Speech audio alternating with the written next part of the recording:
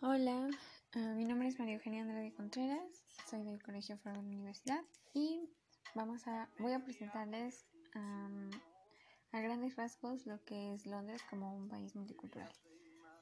En sí mis diapositivas van a llevar lo que es historia, geografía, política, gobierno, economía, educación y vamos a abarcar la demografía. Ok, en la diapositiva número 2, porque la primera es lo que es Londres, hablamos sobre la historia en general, que nos dice que aparece Londres hasta después de la conquista romana, con un aproximado de 50.000 habitantes en ese tiempo. Dice que en el siglo VII se convirtió en la capital del pequeño reino de Essex y en el siglo IX sufrió incursiones escandinavas. También nos dice que la riqueza de Londres en ese tiempo atrajo a los reyes y esto hizo que los obligaran a pagar tributo. Y desde 1067 la ciudad tuvo los mismos derechos que un condado y solo dependió de la autoridad real. Y ya en 1191 la ciudad se constituyó como municipio al reemplazar un alcalde a primer ministro. Y en 1215 nos dice que Londres tuvo el privilegio de elegir a su alcalde cada año. Eso es a grandes rasgos la historia. De ahí vamos a verla en la tercera diapositiva, que nos dice que es la geografía. Nos dice que Londres está ubicada al sur de Inglaterra y es la capital política y económica del Reino Unido. El centro de la ciudad está situada a 60 kilómetros de la desembocadura de Támesis, que es el río que recorre la ciudad, y su privilegiada situación en el centro del suroeste de Inglaterra la benefició y durante mucho tiempo fue la región más poblada y rica del país.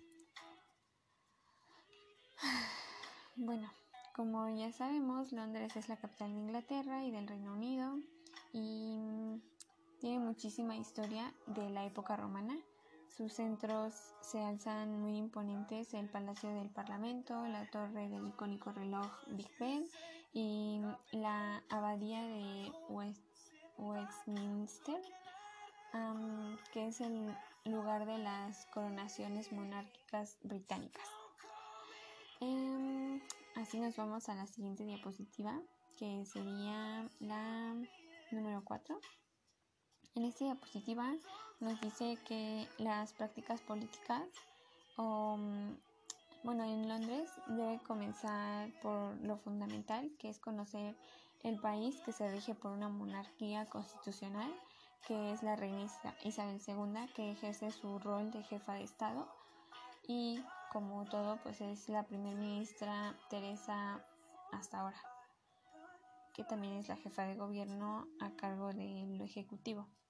En Londres no existe una constitución tal como nosotros la conocemos en otras partes del mundo, incluyendo aquí México.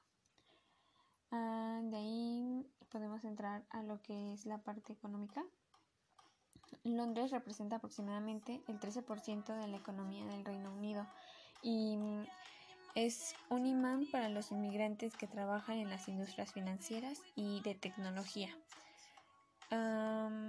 Salir de la Unión Europea amenaza mucho de lo que convierte a Londres en un centro de poder económico, porque tiene muchísimas entradas y nosotros pues solemos emigrar a los lugares en los que tengamos más posibilidades de encontrar un trabajo con una cantidad más voluptuosa, por así decirlo.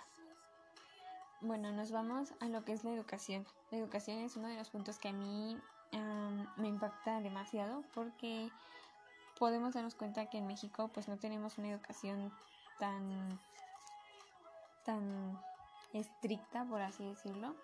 En esta parte de la diapositiva número 6 les puse el cuadro de lo que nos muestra las edades, los cursos y la etapa del currículum. En lo que yo leí es que los maestros suelen ser muy exigentes con sus estudiantes y que pues las escuelas suelen ser muy caras en lo que es Londres. Son muy caras las escuelas, pero eso sí, todo lo que te cobran es súper, ¿cómo explicarlo? Es súper,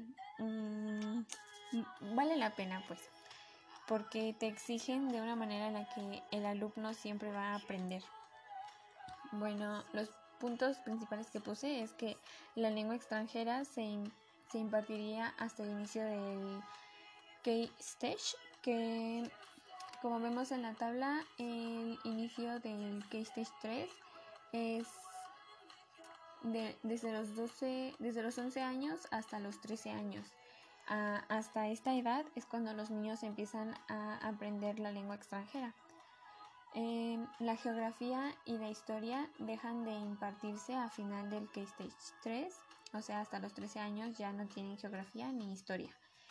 Desde que entran a la escuela hasta los 13 años se les imparten estas materias, y que son desde los 3 hasta los 13, son 10 años que les meten a los niños totalmente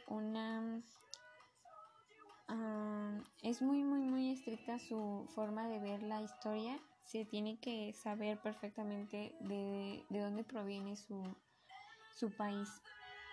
Dice que los profesores semanalmente han de presentar a la dirección del centro su planning, que es pues lo que planean hacer con los niños, y tienen que cumplirlo estrictamente.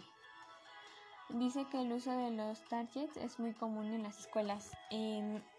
Según lo que leí, cuando entran a los salones, los niños pueden verse o intentar colocarse en una de las tarjetas de los maestros que ponen como el alumno número 1, el alumno número 2, y creo que solamente son 5 etapas, como 5 puntos de los mejores alumnos del salón, y estos alumnos tienen ciertos beneficios, entonces siempre están compitiendo por ser mejores, y es una forma de motivarlos a no rendirse.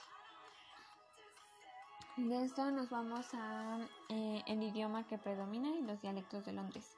El idioma que predomina, como sabemos, pues es el inglés británico. Y los dialectos de Londres, encontré unos muy interesantes, que son el Cockney, que surge como el dialecto de la clase obrera de Londres y sobre todo en los barrios más pobres. Según lo que leí, los dialectos son muchísimos los dialectos que se hablan en Londres, pero varían más en tu estatus social. Si tú eres de un estatus más bajo, aprendes ciertos dialectos y va dependiendo a la pirámide social en la que te encuentres. Son los dialectos que tú podrías conocer. De ahí hablamos del estuary, que en cuestión es el estuario del Támesis y del dialecto que es hablado por la gente que vive a lo largo de su tramo. Ahora se está convirtiendo en uno de los acentos más hablados en el sur. También nos habla del acento norten, que es muy hermoso y es muy fuerte. El dialecto Soch, que varía enormemente de una ciudad a otra, de pueblo a pueblo, y se convierte cada vez más como el acento irlandés en las islas occidentales. El dialecto Burmi, que si vienes de Liverpool como John, Paul, Ringo y George, entonces hablarás sus, que creo que son los de los Beatles. Y finalmente nos vamos a las costumbres, tradiciones y la religión, que son 3 puntos muy marcados. Las costumbres en Londres, una costumbre en Londres es que hay muchos cementerios. Esta costumbre se me viene a la mente como en Guanajuato, aquí en México, que tienen a la tumba de José Alfredo Jiménez, y se le hace tiene un mega monumento ahí, y es uno de los lugares más visitados. Cuando uno va a Guanajuato, lo llevan a esa tumba, se toman fotos ahí, hay mariachi, todos se están interpretando. Esta costumbre en Londres también la tienen en los cementerios que son considerados puntos turísticos. El gigante cementerio es uno de los más frecuentados por los nativos y turistas. Tienen un túmulo al Karl Marx, filósofo y revolucionario socialista, como su principal atracción, la puntualidad. Y de ahí nos vamos al punto de la puntualidad, que es algo natural para los ingleses. Nos dice que no existe opción de retraso para un compromiso, y si tú llegas tarde al compromiso que tú tienes, esa persona con la que tú estás llegando tarde lo va a considerar como una falta de respeto fatal y es muy probable que no te espere. En las tradiciones nos dice que una revista militar conocida como Topping the Color, algo así como el desfile de las banderas, marca cada año en el mes de junio el cumpleaños oficial de la reina. Y por lo que yo sé, el verdadero día de cumpleaños de la reina es el 21 de abril, pero se impone la tradición de celebrar un día de verano, ya que la reina Isabel dice que a ella le gusta mucho esa etapa del año en el que pues está más bonito el clima, y por ser uno de sus climas favoritos ella tiene 2 cumpleaños, que es el día en el que nació y el día en el que ella establece que se puede hacer una gran fiesta por el clima, y este es el 11 de junio. De ahí nos vamos a la religión.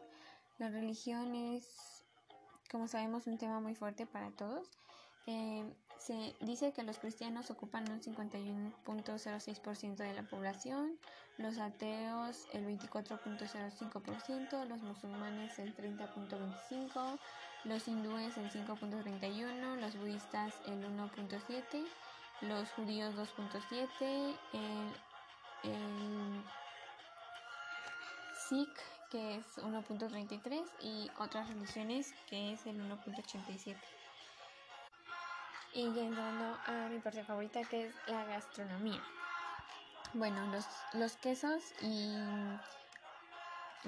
otros platos típicos que son numerosos, los quesos que los ingleses tienen. El certificado de denominación de origen, como el queso cheddar, el Dorset Blue Cheese, el Buxton Blue o en estilo, son quesos muy populares allá y son lo que más se come. Otros productos que son consumidos allá son las empanadas de carne de verduras, el roast beef y el Yorkshire pudding, que es considerado el plato nacional de Gran Bretaña. En Londres también se suelen comer mejillones con vinagre, que trata de anguilas y cordero en salsa de menta. Al ser una ciudad tan cosmopolita, se encuentran también productos de todas las regiones del país, como el haggis escocés, que es una morcilla hecha con avena y cordero, servida con verduras y algunas legumbres.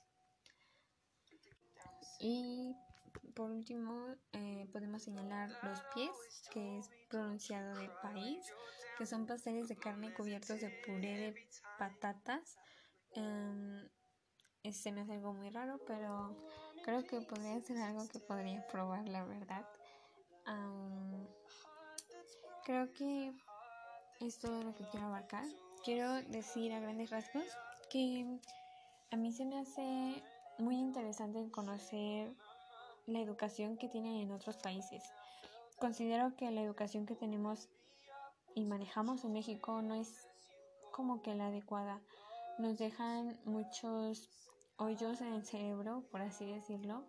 Tenemos varias lagunas y yo considero que la educación que les están dando a ellos es muy, muy preparada. Desde pequeños les enseñan lo que es la geografía y la historia y los meten en la política y el gobierno para que cuando ellos sean personas adultas estén preparados para estos temas. Tienden a desarrollar mucho a los niños y prepararlos desde pequeños para que cuando lleguen a la edad adulta ellos tengan una expresión adecuada, tengan amor a su patria, tengan una voz que pueda ayudar y comprender al gobierno, cosa que creo que nos hace muchísima falta en México.